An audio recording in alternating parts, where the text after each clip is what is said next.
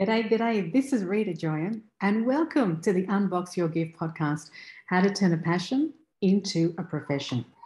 My guest today is Zola Rose, and she runs a social enterprise called Common Ground that helps people get into the housing market, but in a way that takes away the land from private ownership and just redistributes it into community stewardship. This is really remarkable stuff. And she's actually putting it on the ground as we speak in New Zealand.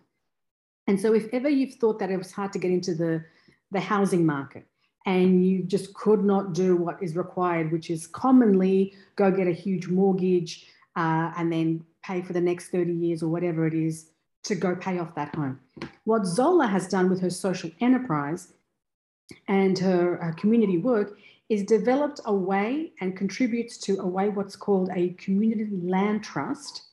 And through that trust, she takes the land from private ownership, she works with local government, and then redistributes it. So people who cannot ordinarily get into the market and pay high mortgages, she has developed a way in which people can. Now, this social enterprise she has been running, she's built her own house in South Africa.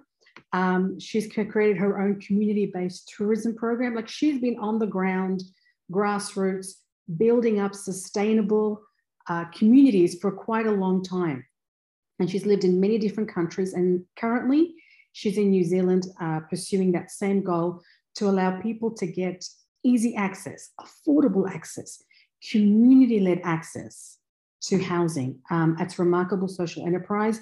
We speak a lot about this in the podcast. So she will go into detail because it's fascinating. It's a completely different way of seeing how a market could run. Whether you agree on it or not, it's a different perspective. And so she talks about it in great detail and she is monetizing it. She has programs, she's got a mastermind, she has works with the local government, as I said, strategy sessions, mentorships, group programs. She consults, all of those ways in which she can actually generate an income from providing high value to a community of affordable community housing. So here is Zola Rose with the Common Ground Project. Zola, you're currently in New Zealand, and I know you've traveled to a lot of countries, but at the moment, currently New Zealand under COVID situations in the world. Australia, we've just come out of lockdown in the East Coast. How's things like lockdown and face masks and physical distancing going on in New Zealand right now? Well, we are two islands, so that I think perhaps helps. That I'm on the South Island, and the South Island is very few, if any, COVID cases. I'm actually not sure. So we've actually had two different kind of worlds, where North was more locked down and quite restricted, and the South, where I am now, is quite free.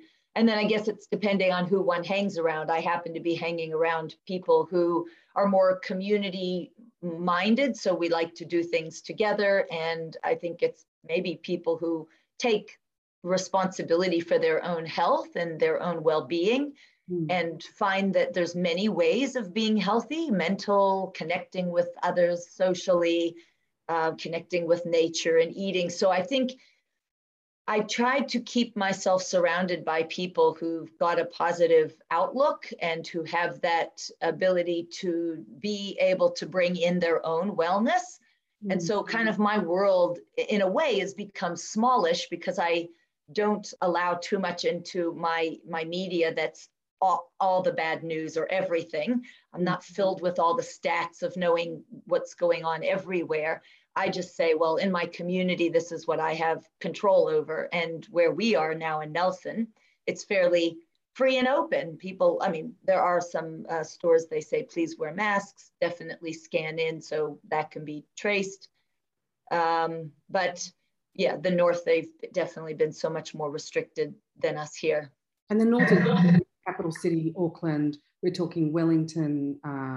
You're in the South, so it's like Queenstown. Is that correct? Near Queenstown, or? No, I'm in Nelson, which is the top of the South Island, which is just over the ocean, or the strait. But it's world away in that regard. For some reason, it hasn't migrated so much. So the north is more, Auckland, the Waikato region, certain areas. Huge discussion about vaccinations, and like from where, like in the south where you are, like is there a lot of pro and an anti, or pro-vax and pro-choice? Like, is there a lot of discussion about that? Because there's huge amount in Australia. Yeah, I think there is a lot of folks trying to find the middle ground who are not wanting to be polarizing, who want it to be, choice and a wider discussion around what is ways to keep us healthy. And it's not just, one way that it's either vaccine or no vaccine. There's a much wider breadth of conversation. And I'm tuning into people who are opening up the breadth of conversation rather than it polarizing. And I do think there are people that do having polarized, but I'm seeing a lot of people who have the message of don't divide us. So there's a very much a want for unity. And how do we bring that unity where people hold different points of view, yet how can we allow for unity? And a deep care. There was a person that wanted to publish a news, kind of like a paid for advert that says don't divide us. We're very concerned about the people who are just being let go of their work, even though some of the work that they've listed doesn't seem like it would be a public health risk at all for that particular person to be unvaccinated. And they've said all these people have lost their livelihood, their ability to provide for their families.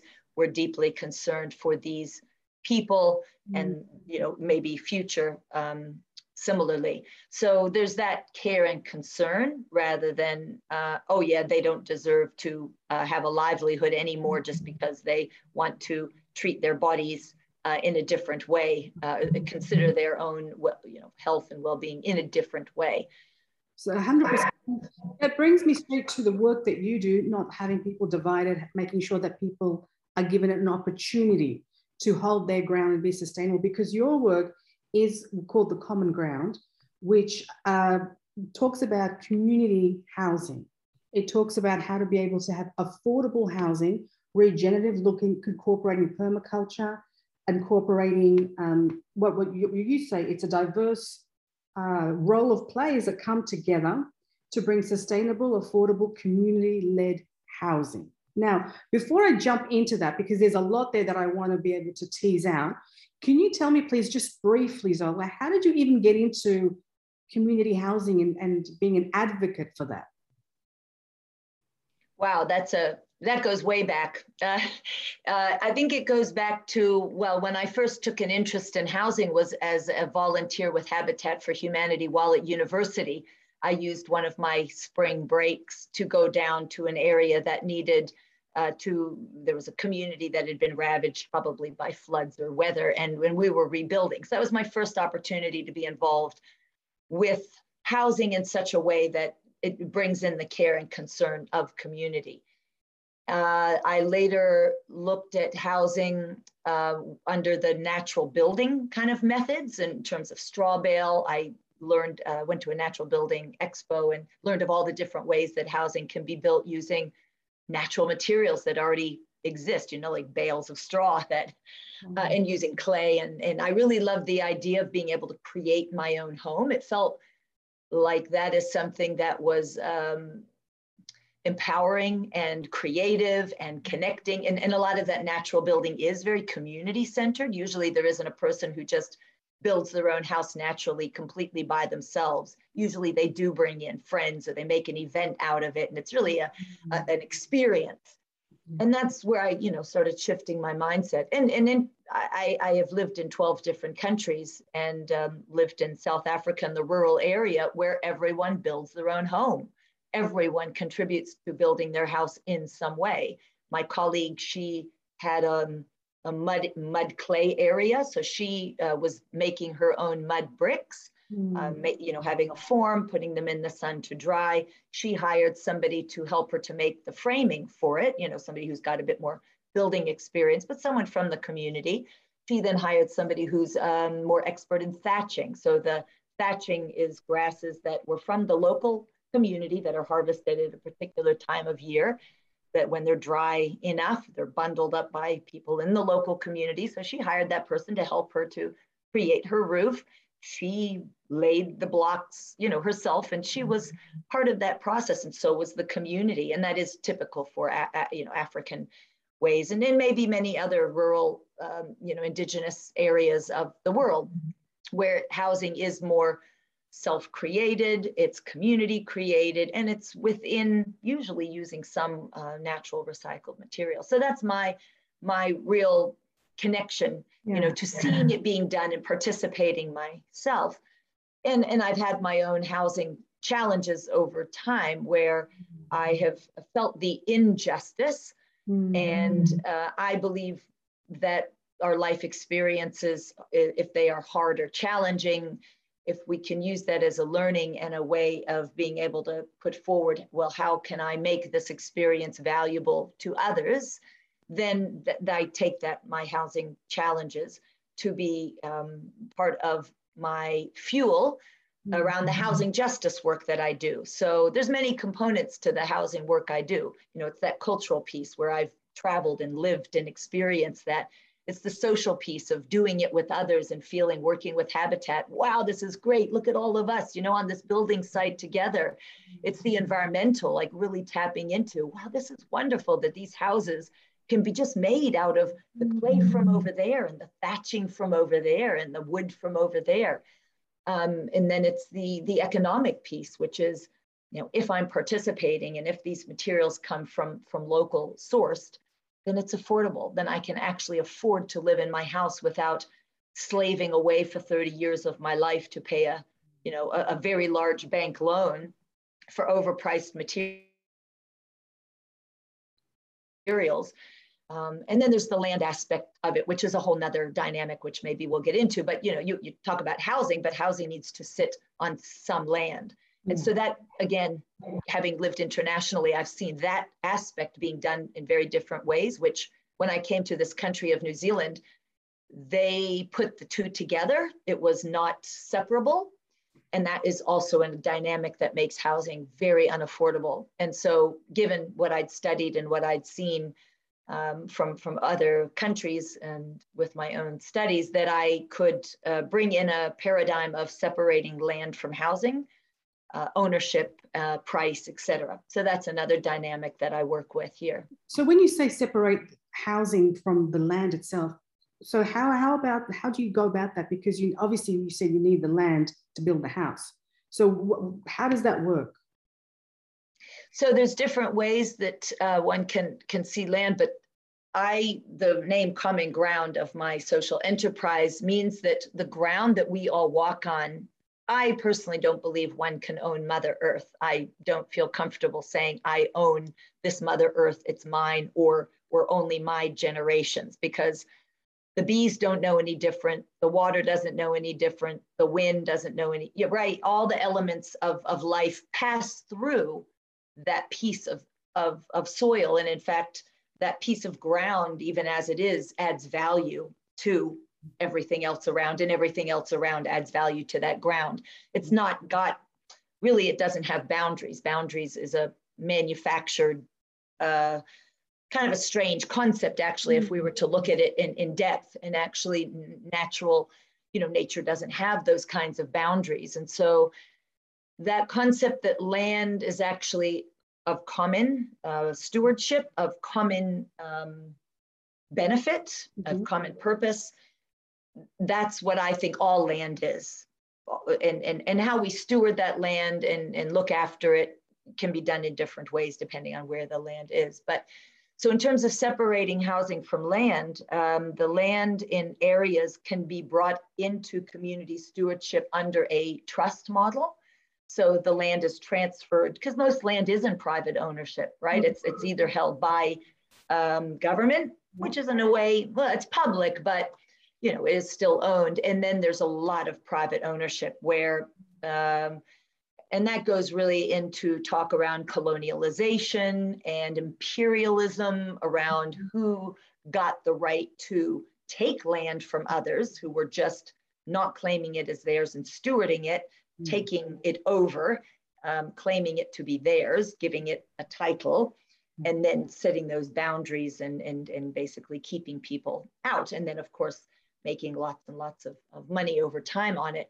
So if we go back to how land was before those ideas of colonialism, imperialism, capitalism, and all that, then we end up with land actually being of common property. So if we go back to that and we can release that land into stewardship, I set up a community land trust. So the community land trust is a nonprofit organization where there's different board members who have different skill sets, who are of the community, but who also have a high level of skill in finance, legal, community development. So it's a tripartite board, which means some people who would be living on the land directly, some people who live around that land, and then others who are skilled at that kind of organizational level of managing.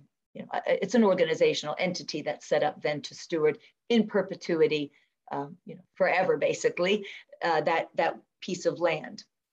And then there is no price to the land at that point. The land becomes priceless, or the land becomes, full of worth, but for everybody. But it doesn't have a monetary price on it at that point. So then how would you distribute that land?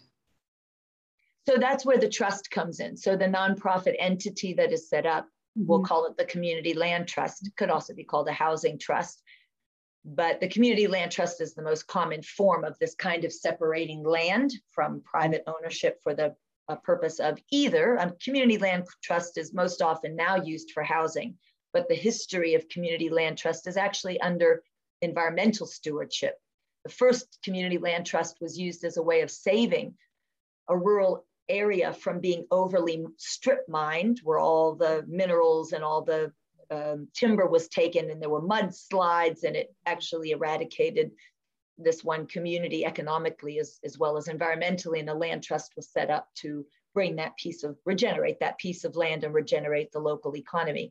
Then it was used by Black farmers who had been working on farmland for, from slavery into freedom, and had never been able to own land. Again, because of the cost of private ownership, it was too expensive. So a land trust was set up in terms of agricultural, economic ability to own, or to steward and earn income from that land. So the land trust was a way for people farming on that land to benefit from their own economic activities. So with the distribution, so the land trust takes account for how it's distributed. So what do people put their name on a list and say, yes, I'd like to build on this piece of land. Like I can't say I want to own it, so I'd like to steward the land.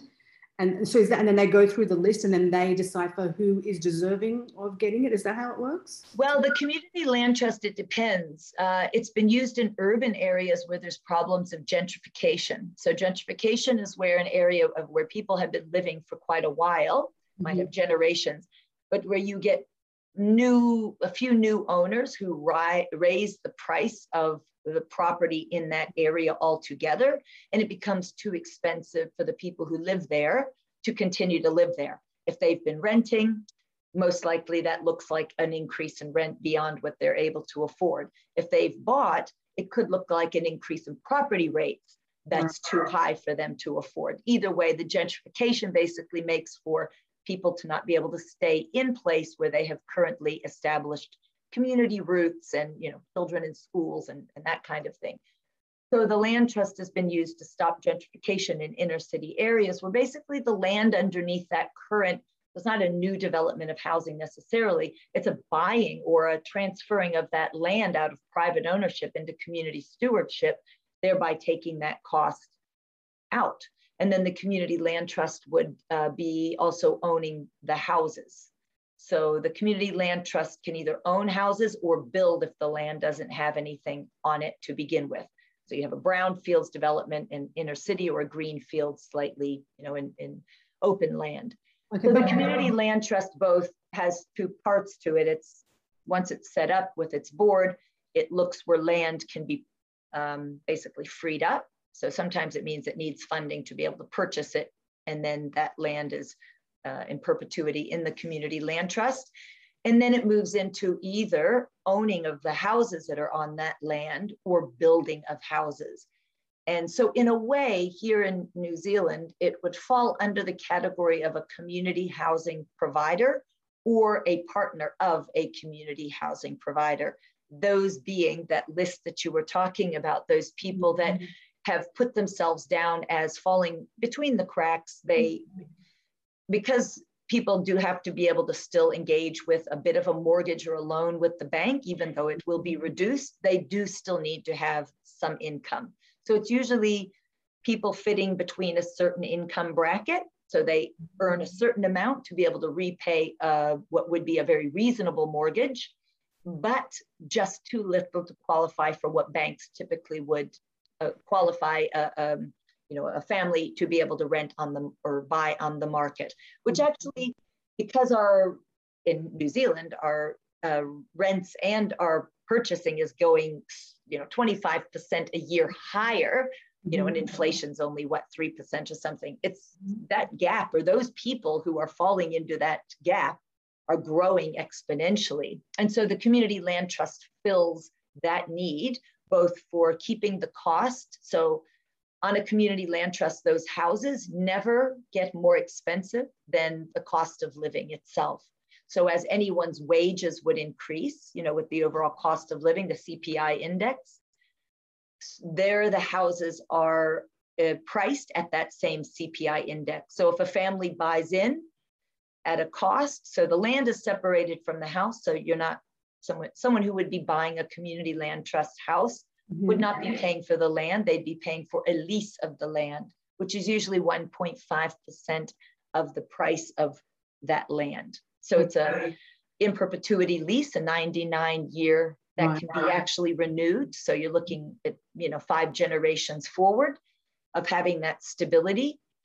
And then they're only purchasing the cost of the house. And usually the cost of the house, because it is facilitated by a nonprofit, non-speculative entity, such as a community housing provider, it then doesn't have that profit add-on, which is usually at least 20%. And then there's usually a facilitation of some sort of subsidy as well. So you could have a progressive home ownership subsidy. You could have a rent to buy subsidy. You could have a shared equity subsidy. So the community housing provider also facilitates for that subsidy to go along with the mortgage. So let's say the house costs $300,000 to buy. The subsidy is applied. Let's say it's a shared equity of $100,000. The family only needs to then take out a bank loan of $200,000. And usually the deposit as well can be negotiated, because at the moment it's a 20% deposit for a bank to be able to loan. Sometimes that can be negotiated down as low as 5%. So you're looking at a family that can get in on a house that, if you included the cost of the land and let's say the house costs $300 to build, you add an extra 20% added on. So you have the house maybe selling for $450 if it's from a developer. Then they add on the cost of the land, which might be another $200,000, $300,000. We're looking at a house that's on the market, $750,000. Through a community land trust with a community housing provider coming as a partner, you're looking at a family being able to take out a mortgage of $200,000 with even some assistance with that as well. So radically different. And really, the house and the land still looks the same. It's all still the same. So you're looking at such a cost savings. And it's not only the same, because it might be the same at the outset, but what a community land trust does is it also stewards the community as a whole. So it doesn't see that homeowner, that house, that property as just an object, an entity, a one piece, that is an island unto itself. It actually sees the family, the home, the land as an extension of the greater well-being of that community. So when we look through the lens of well-being, and we look at this family, this house, this land through the lens of well-being, we say, what is culturally appropriate for this family? What is socially connecting for this family, family in the wider community? What is ecologically resilient for this area? And what is economically viable for this family and this area? And it takes a very holistic, and that's where the term regenerative comes in. So the term regenerative looks at place, from a nested system. So nested meaning we have our, our family, our home. Mm-hmm. It's nested within a neighborhood, a wider community, shops, schools, nested within a watershed or an ecological area that is wider than, than the human concepts that the human, structures that have been created. And we look at all of those nested systems and we work with all of it as a whole, taking into consideration generations into the future, considering the cultural, economic, social, and ecological, and that's how we design our housing. Okay. So if I get this correct, then the philosophy behind regenerative or community-led housing is the philosophy and the value that nobody owns the land. The land belongs to the people, and as such, there is a trust that's built called the land. Sorry, what did you call it? The Community Land Trust. Community Land Trust. So with the Community Land Trust, they are the board, the group of people that organize the ability to just call the land everyone's, the ability to now distribute the land to the people who would be most benefited, is going to fall through the cracks. They would then facilitate the mortgage, or they try and get the mortgage of the house to a bank where they can get that loan at a more reasonable price so that they can enter the market, and they're only paying the mortgage for the building and not the land, because the land is everyone's on a 99-year lease. Mm-hmm. And so after that, then obviously you're looking at building the house, and that is for that. The building actually itself is now incorporated from everyone coming in and helping. Is that how it works?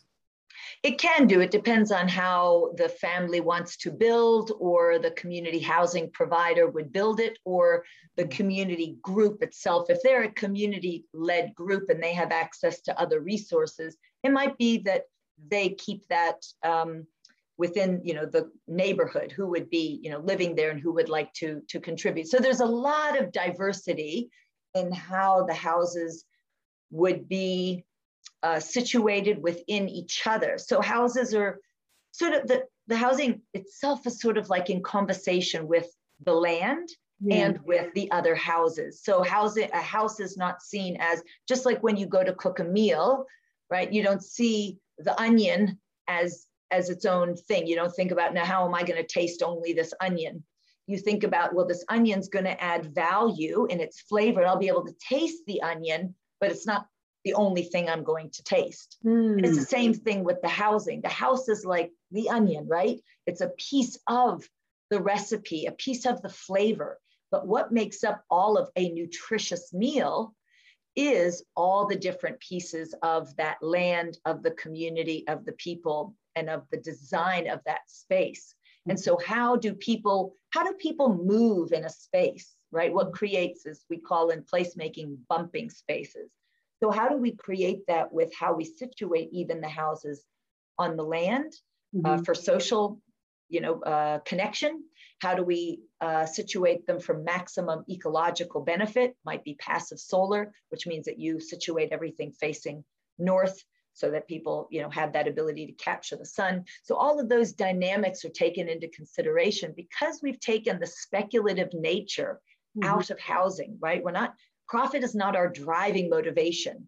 The well-being of people and the community and of place is actually of our primary, and we look through that lens. And there we make all of our decisions. So there's no one right way, right? You could put in onion, carrots, and all of those bits and pieces and say, give those things to 5 people, and you're going to end up perhaps with 5 very different meals. Yeah. And it's the same thing when you have community-led housing and we enable, right? So in this case, we might provide the gas for cooking and the stovetop, right? And the cooking utensils. And we give those 5 people. Now here, you've been given some basics to be able to make and go for it. See what you come up with that really resonates with what you value in terms of flavor and spice and that kind of thing. And it's the same thing with housing. If we enable to a certain extent communities to be able to provide their own housing solutions, and we give them a little bit of training, and we give them a little bit of this access to funding and some skills around organizing, actually communities can be perfectly capable, as we've seen through history and as we've seen around the world, looking at different cultures. People actually are perfectly capable of providing their own housing solutions. But what we find in this overly regulated, which is wonderful, we've got great regulated environments here in New Zealand, which means for health, we're safe. We've got beautiful spaces where there's not a lot of rubbish and everything works fairly well. So in one way, the checks and balances have lent to us being able to have a reliable, accountable society. On the other hand, there's actually barriers and restrictions that are just in place kind of to safeguard some things against like the worst possible cases, but they're a blanket policy that actually haven't taken into account the crisis, the housing crisis we have, nor have they taken account the fact that there is this intermediary housing sector, this collective housing sector, this people-led housing sector that actually needs some of those barriers which have been put in place for the speculative developers, to keep them in making sure they don't take too much advantage. They're not too greedy, because they work with minimum standards rather than maximum standards. But we need to apply different policies when you've got community leading themselves. It is a totally different, just like we don't parent our children as teenagers, we parent them differently than we do when they were little. They needed a lot more safeguarding and a lot more of us making decisions for them, right? And that's what council and that's what government does for us. Now we're teenagers, and we need to be able to show that we can make good decisions as well. Maybe we still need some training, maybe we still need a little bit of hand holding, but certainly not as much. And I believe we're moving into that stage of, adolescence with our housing here in this country. And we need to look at, how do we now change the way that we, parent our housing so that we allow for the flourishing of what is coming from the groundswell of people, of what they want and need. And the government can't provide all the housing. We're tens of thousands of houses behind. We need to be able to find so many other ways of empowering communities and looking at the policies that enable or create barriers for that. So this is really interesting, because how would a government, because I know you've established one of the affordable housings in the Community Land Trust in New Zealand. And I'm just wondering, how do governments take to this? I mean, are they accepting it? Are we treading on their toes? Do they think that the power is going to be taken out of their hands? Do they think there's this community that's going to be so left of the middle that they won't know how to actually involve them because they'll be doing their own thing and not participating as much as they are currently? Like, how are they taking all of this? Well, what I've been told is that government's slow to move, right? When things get into parliament, things go a lot slower. So really, my focus is on working at the local government, because local government in this country is starting to be a little bit decentralized, a little bit more than it was before. It's starting to have more of a regional focus, like, what do your people need, rather than, government from the central deciding. So that's a bit of a help when we looking at the local government level and working. But I'm a part of a nonprofit that was set up called the Housing Innovation Society that represents this collective middle zone of housing. And we have an urban housing development a department for housing and urban development. They recently had a policy statement allowing for contributions and submissions on that. And as part of the nonprofit committee, we made a submission around that collective housing, who were representing the kinds of people who need this, as well as we did represent the barriers and challenges that are faced. We said this needs to be incorporated into the new policy statement, and it was just released a couple of weeks ago, and the wording that we used and we asked for to be reflected has come through the policy statement. So government is recognizing. So there's still a long way to go in terms of, how does that translate into policies? How does that translate into money being channeled to those places? But it's there, and it's the start of us then talking to them about, right, so you've said that as a statement, we need you to work on these policies specifically. We need funding specifically. So there's those of us who are working in that area of advocacy, of relationships with policymakers, with government, to be able to help them to understand by showing them case studies from other countries, case studies even from our own country where there's been some innovation, and being able to keep feeding back to them data, stories. It's really a relationship, and it's seeing not an us and a them, but seeing as a we, and how do we continuously work collaboratively to be able to make it happen. And I believe it's around relationships as well, like I said, at the local level. And I think government there's always those that are wary, but there's a lot more that feel like we do need solutions, and we need to be taking risks, as the government might see it, to be having a pilot here and a pilot there, right? We need to see, all right, feels a little bit risky stepping in, but all right, there's a 10 housing development that's come through, and they're proposing this as a means to develop differently than what we have normally approved. Yeah, let's go ahead and see how this is going to play out. So government's starting to step into a little bit of, yes, we have a housing crisis, and we really do need to be doing things differently. And that means, yeah, stepping into sometimes what feels uncomfortable. And I think if we continue to speak about the collaborative approach, that we're looking at not separating ourselves, but working with local government. There's actually, interestingly enough, I've talked to a few folks who've had innovative housing developments where they've had the local council support or regional. And sometimes it's been the neighbors and the surrounding community that are fearful. And so again, that's where the regenerative approach comes in, which is really starting from the ground of who's in the community, who could be seen as someone who might block this innovative housing because they just don't know enough, or they want to keep things as they are. They're sitting in a place of privilege. They don't know what it feels like to not have. And this community this housing development is for solving a problem, but they don't really get it. So it's around those conversations with where housing would be developed. It's really bringing in the community who might block, and having those conversations very early on. Because interestingly, more often than not, it's the surrounding community, and the local government is on board. They'd love to see it. And they actually feel a bit tied by the naysayers, the NIMBYs. So yeah, we need to consider all of that. And I'm seeing that our local government here in this country is wanting to move into that space of innovation. And I'm very hopeful, that we're going to see, like, for instance, when I brought the community land trust idea to Hamilton, I spoke to the mayor at the time, and the mayor he was quite risk averse about the idea. I was also speaking with the community it's the Queenstown Lakes Community Housing Trust, which had just moved into operating like a community land trust, where the mayor was on board. The district had policies to be able to make it very successful. The mayor it had already been 10 years that it had been successful.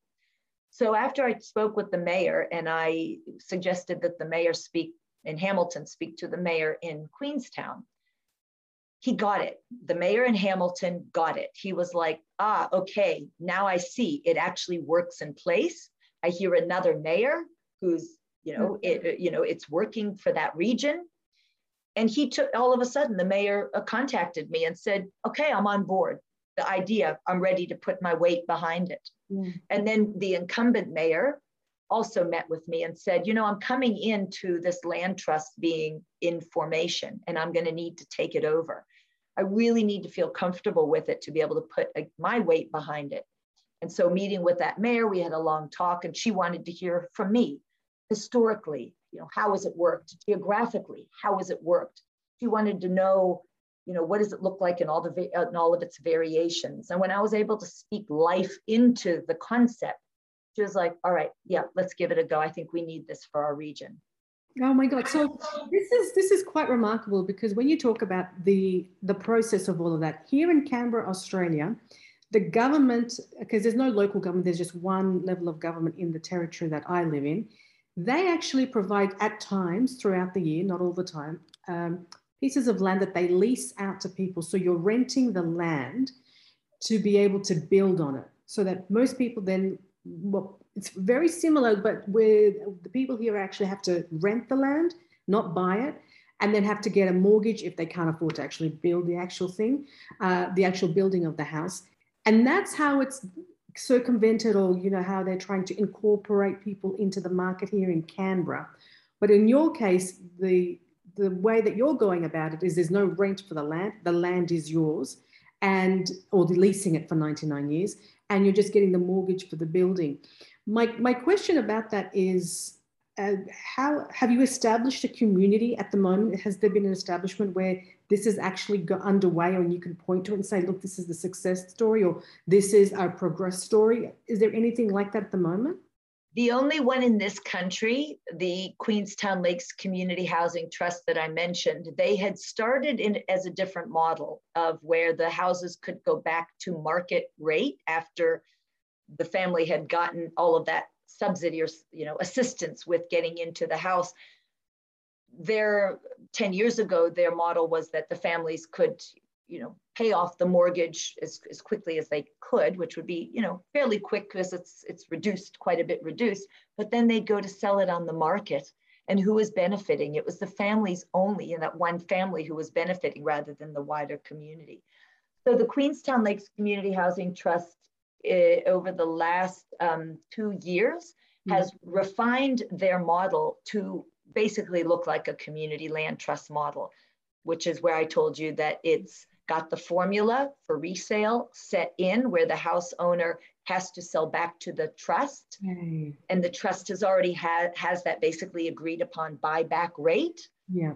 And then the family hopefully would have saved in other ways. They would have put their money in other assets, other stocks, however they wanted to invest that savings that they would have gotten between market and what they got with the land trust or the housing trust. And they would have that nest egg too, if they wanted to go back into a regular market.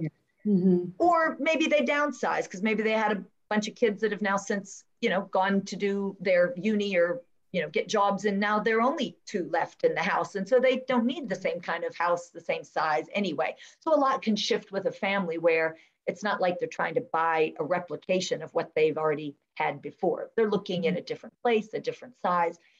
So that works for families in that way. So if we look at the Queenstown Lakes Community Housing Trust, we see very much a beautifully working model. The other thing which is quite important about the Queenstown Lakes Community Housing Trust, is that they've also got inclusionary zoning, a very important part of being able to get land made available.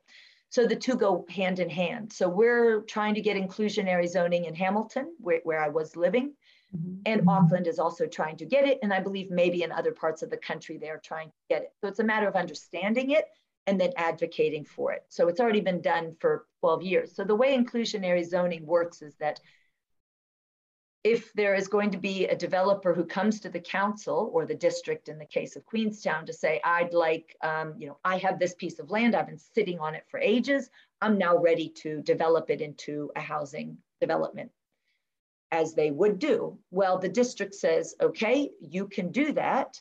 You have the permission to zone, have it zoned and whatever, but 10% of the land goes to us as the district, or 10% of the value of that land goes to us as the district.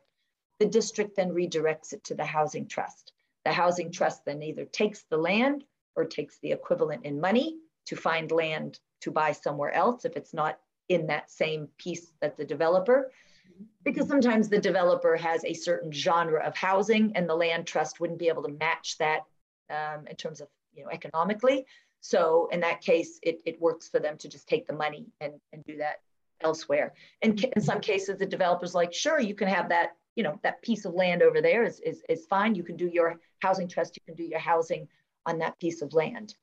That's still, sort of connected, but it's free land, basically. It's free land. And so the Queenstown Lakes Community Housing Trust has millions in their, ability in their bank account because of the inclusionary zoning. So when I came to this country 5 years ago, I said about this community land trust being able to have land out of private ownership and into public stewardship, people kept saying, but how can we get this land? It's so expensive. And I said, actually, land isn't expensive. And I believe I'm going to be able to get some free land. And people looked at me incredulously. They couldn't believe that I was suggesting that I could be able to free land and get it for free. Because I knew what I was talking about. I knew of inclusionary zoning already. I wasn't saying, yes, I'll institute inclusionary zoning, but I knew it was part of the process, once the land trust was set up, because you need the land trust to be able to take stewardship of that land once it's freed. But I said, believe me, there will be land that is free for us to use. And all you have to do is look, oh yeah, Queenstown, free land. Mm-hmm. So what my message also is to people is that if you feel shocked by a statement like, I can get free land, actually feel into that possibility, like it is magic and it's not magic, like it is possible. It's possible because we are so conditioned to believe certain things are true.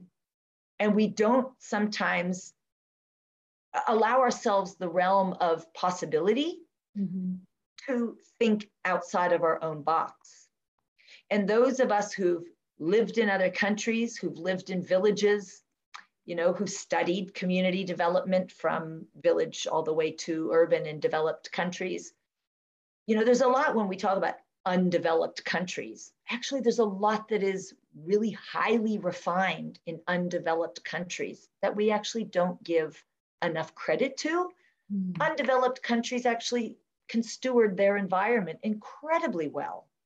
Undeveloped countries can be able to be living in harmony with the nature around them without, causing mass destruction. We look at undeveloped countries as, oh, they need developing. When actually, when we look at some of what they've got, the wisdom of those communities that hasn't been colonialized and imperialized and capitalized, right? Because there's layers of that too, right? You can go into a rural area that's been a bit brainwashed with capitalism and things like that. You can go into rural areas in Africa and find heavy duty fertilizers, synthetic stuff, because that's what's been sort of sold through government programs and things like that.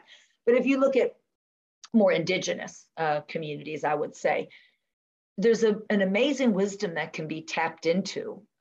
Like I refer in one of my YouTube videos about the wisdom of the community in the area that I lived in, South Africa, the Zulu community. And it's the same thing around the land stewardship, that if I were to go into that Zulu community and talk to the chief, now the chief is connected to a bunch of elders. So he's not the supreme, or she's not the supreme being, but they are the representative of the area. But I go to the chief and I say, I would like to build my house and grow some food here in this community, preferably in this part of the community.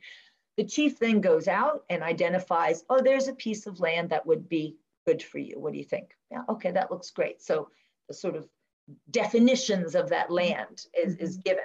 And then the chief says, right, so I'd like you to come to my house on this such and such a date, and we're going to negotiate. And so the community who surrounds that piece of land is invited. All of them come, all the homeowners, everybody from that community come to the chief's house. I would be invited to the chief's house. I'd supply the drink for the party. And we talk about, what does it mean for me to be on that piece of land? What do I want to do there? How am I going to contribute to the local community? Who am I as a being in the relationship of being in this community? And that's usually a twice held negotiation initially, and then there's usually a deeper dive.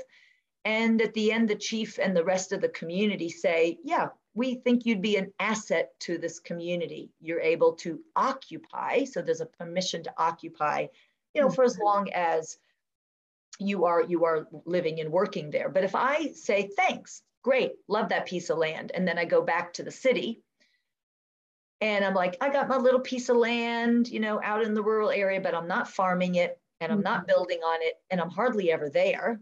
The community's going to say, well, what good are you? We allowed you to be here because you said you were going to be an asset, that you were going to be in relationship with us on that land. You're going to be a member of the community, but you're not. It's just that land is just sitting there. So eventually the chief would say, it's not yours anymore. it's now it kind of gets absorbed back into the community, and for the next person who actually will build their house and will farm that land and make use of it. And so that's, I would think you would need some policing around that, because if someone's disagreeing with that, they've moved away and, that's my land, I will come and go. And that's fine. But that's why there's the structures of society in terms of policing and being able to, the laws and rules come into play, because when something like that happens, then you don't want violence and chaos taking over. Do you know what I mean? well, that is part of the agreement. Anybody who has a permission to occupy knows that if they don't occupy that space, it will be reabsorbed back. And the community is very strong in the community policing, so there's no higher authority needed beyond the community and the chief to be able to say, and of course, in negotiation, it's not like, oh, we haven't seen you, by the way, we've reappropriated your piece of land. It's like, hey, next time you come, we got to have a meeting. What's your plan? Are you going to be building and farming on it?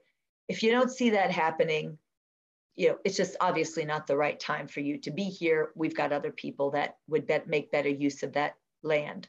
So I want to go to the business aspect of things, but before I do you feel that something like that can happen in the urban aspect, like downtown Auckland, the CBD of Sydney, Australia? Do you think something like what you're saying can actually take place in the urban developments of Sydney? Well, I think the Community Land Trust acts in that same way, because obviously a Zulu community with generations of cultural etiquette, really everybody understands the norms and values of that particular community. Mm-hmm. And there's a coming into the community that is like a birthing process, but in an urban environment, very different. You got a lot of different cultures and understanding of how life works. Mm. So in that regard, the Community Land Trust holds the norms and values for the land. The organization sets up, what are our values? What do we hold true? So for instance, in the Community Land Trust that I helped set up in Hamilton, environmental stewardship is part of the values of that nonprofit, which you might not find in other community land trusts that are set up. It might just be housing equity, right? The gentrification issue and people being able to afford housing, or the connectedness of the people, is primary what they are about. But our region is quite concerned about, obviously maybe it's just the time that we're in around climate and the fact that our region has set targets for climate reduction, emissions reduction, and well-being of our environment. So I said, that's really important. If we're a land trust, and obviously land includes the biodiversity on the land and the water and the soil and all of that, we need to have an environmental value that stewards first and foremost the land before we even put people on. Okay. So the regenerative... I just want to stop it from there for a second, Zola, because I really want to get into the business aspect of things before we run out of time. So you've set up the social enterprise. It's called The Common Ground, where you're actually doing exactly what we've discussed throughout this whole time, which is the development of community-led housing. How have you been able to now turn this into a business? So there are folks that are stepping into basically a developer role. So developers either have a lot of business experience, or sometimes they've studied it as a development manager in a 5-year course. But we've got people who now want to do their own development. So they've read books on co-housing. They've read books on cooperative housing. They've watched YouTube videos. So they have a lot of information. They know other communities have done it.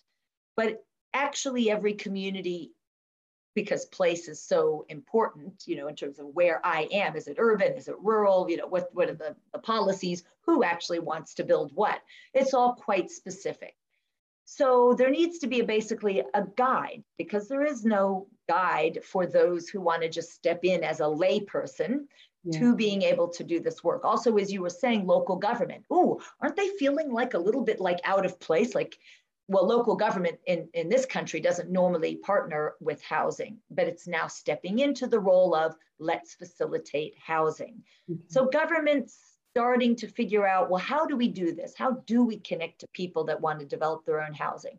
So in that way, I form a liaison or a facilitation between local government and those who sort of take a more leadership role as to bringing about a housing outcome. It could be working with, in this case, the expertise of those who do the nuts and bolts parts of the structural development of the housing. So we want people who, again, are values-based. We don't just want any old construction company or any old land surveyor or any old engineer. We want actually a values-driven group of professionals where when we get around the table, we're not fighting around concepts of, but we want local water. Oh no, we have to do, the way council does it. We actually want an innovative group of professionals working together who really put that, what I call housing and service, to life. So if we put life at the center of our discussions and of our criteria by which we make decisions, it actually looks very different than a conventional development. And that really is the thread.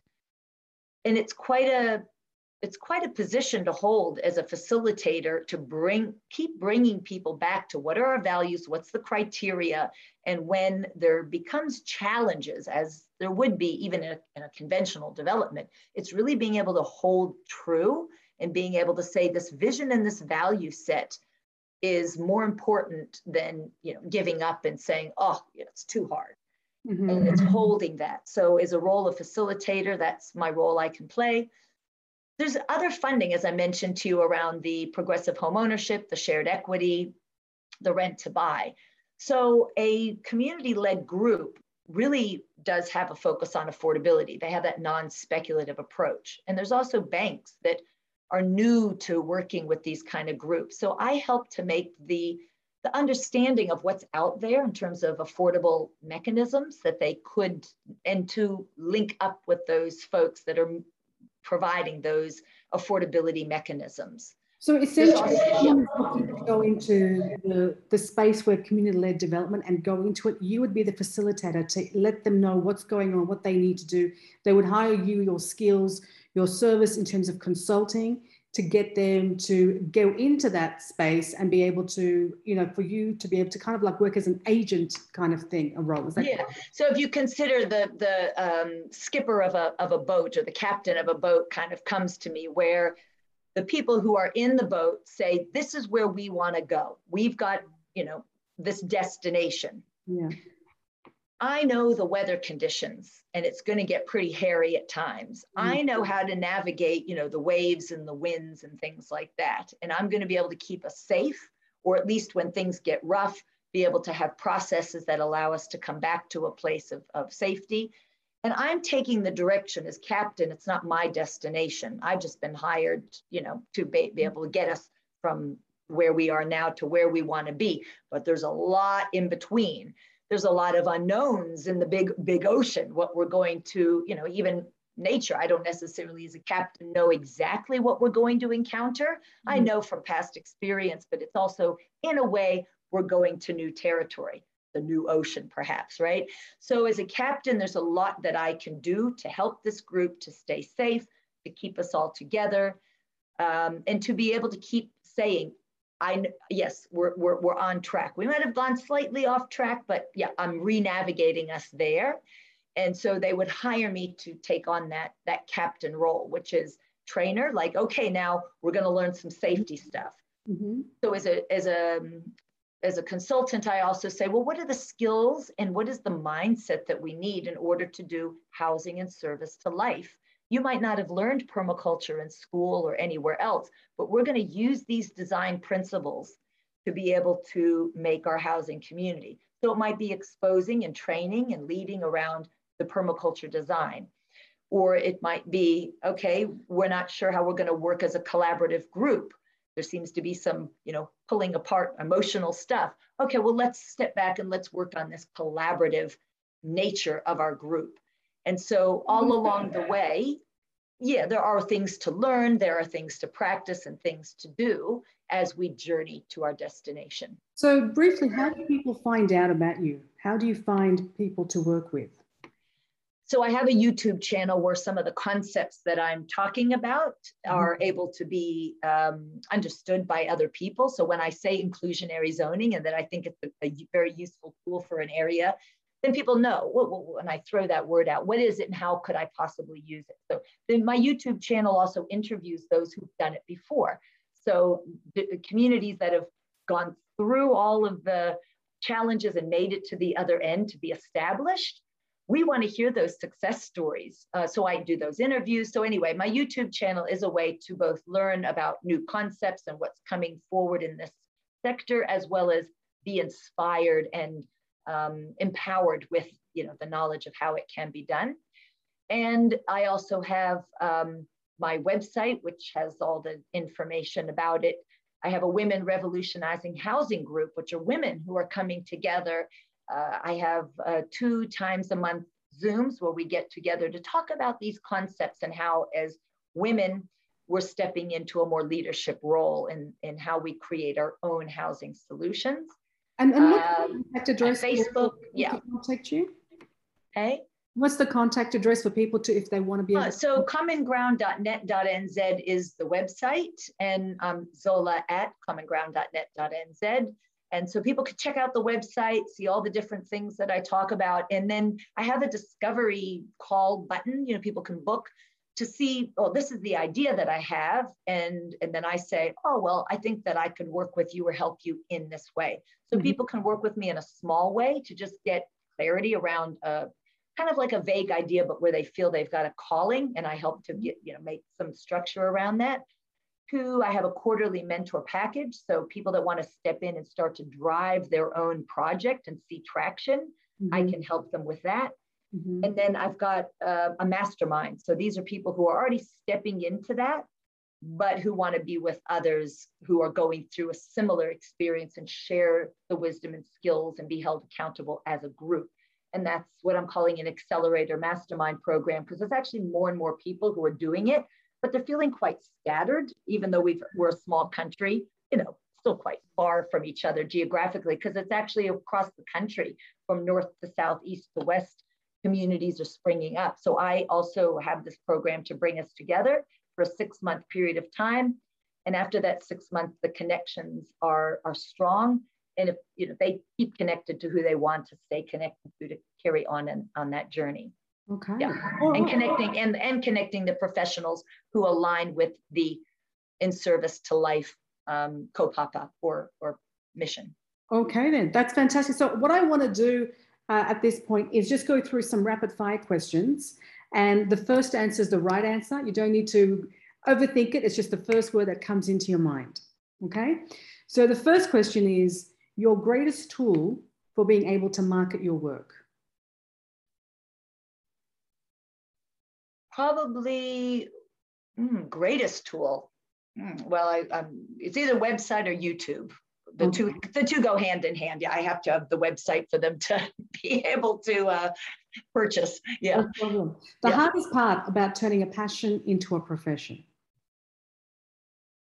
It's really around the monetizing, because we quite often just do what we do because we love it. And it's very easy to just keep going and not put a price. And it's really formulating something that adds value. That can have a price to it. What's the easiest part of turning a passion into a profession?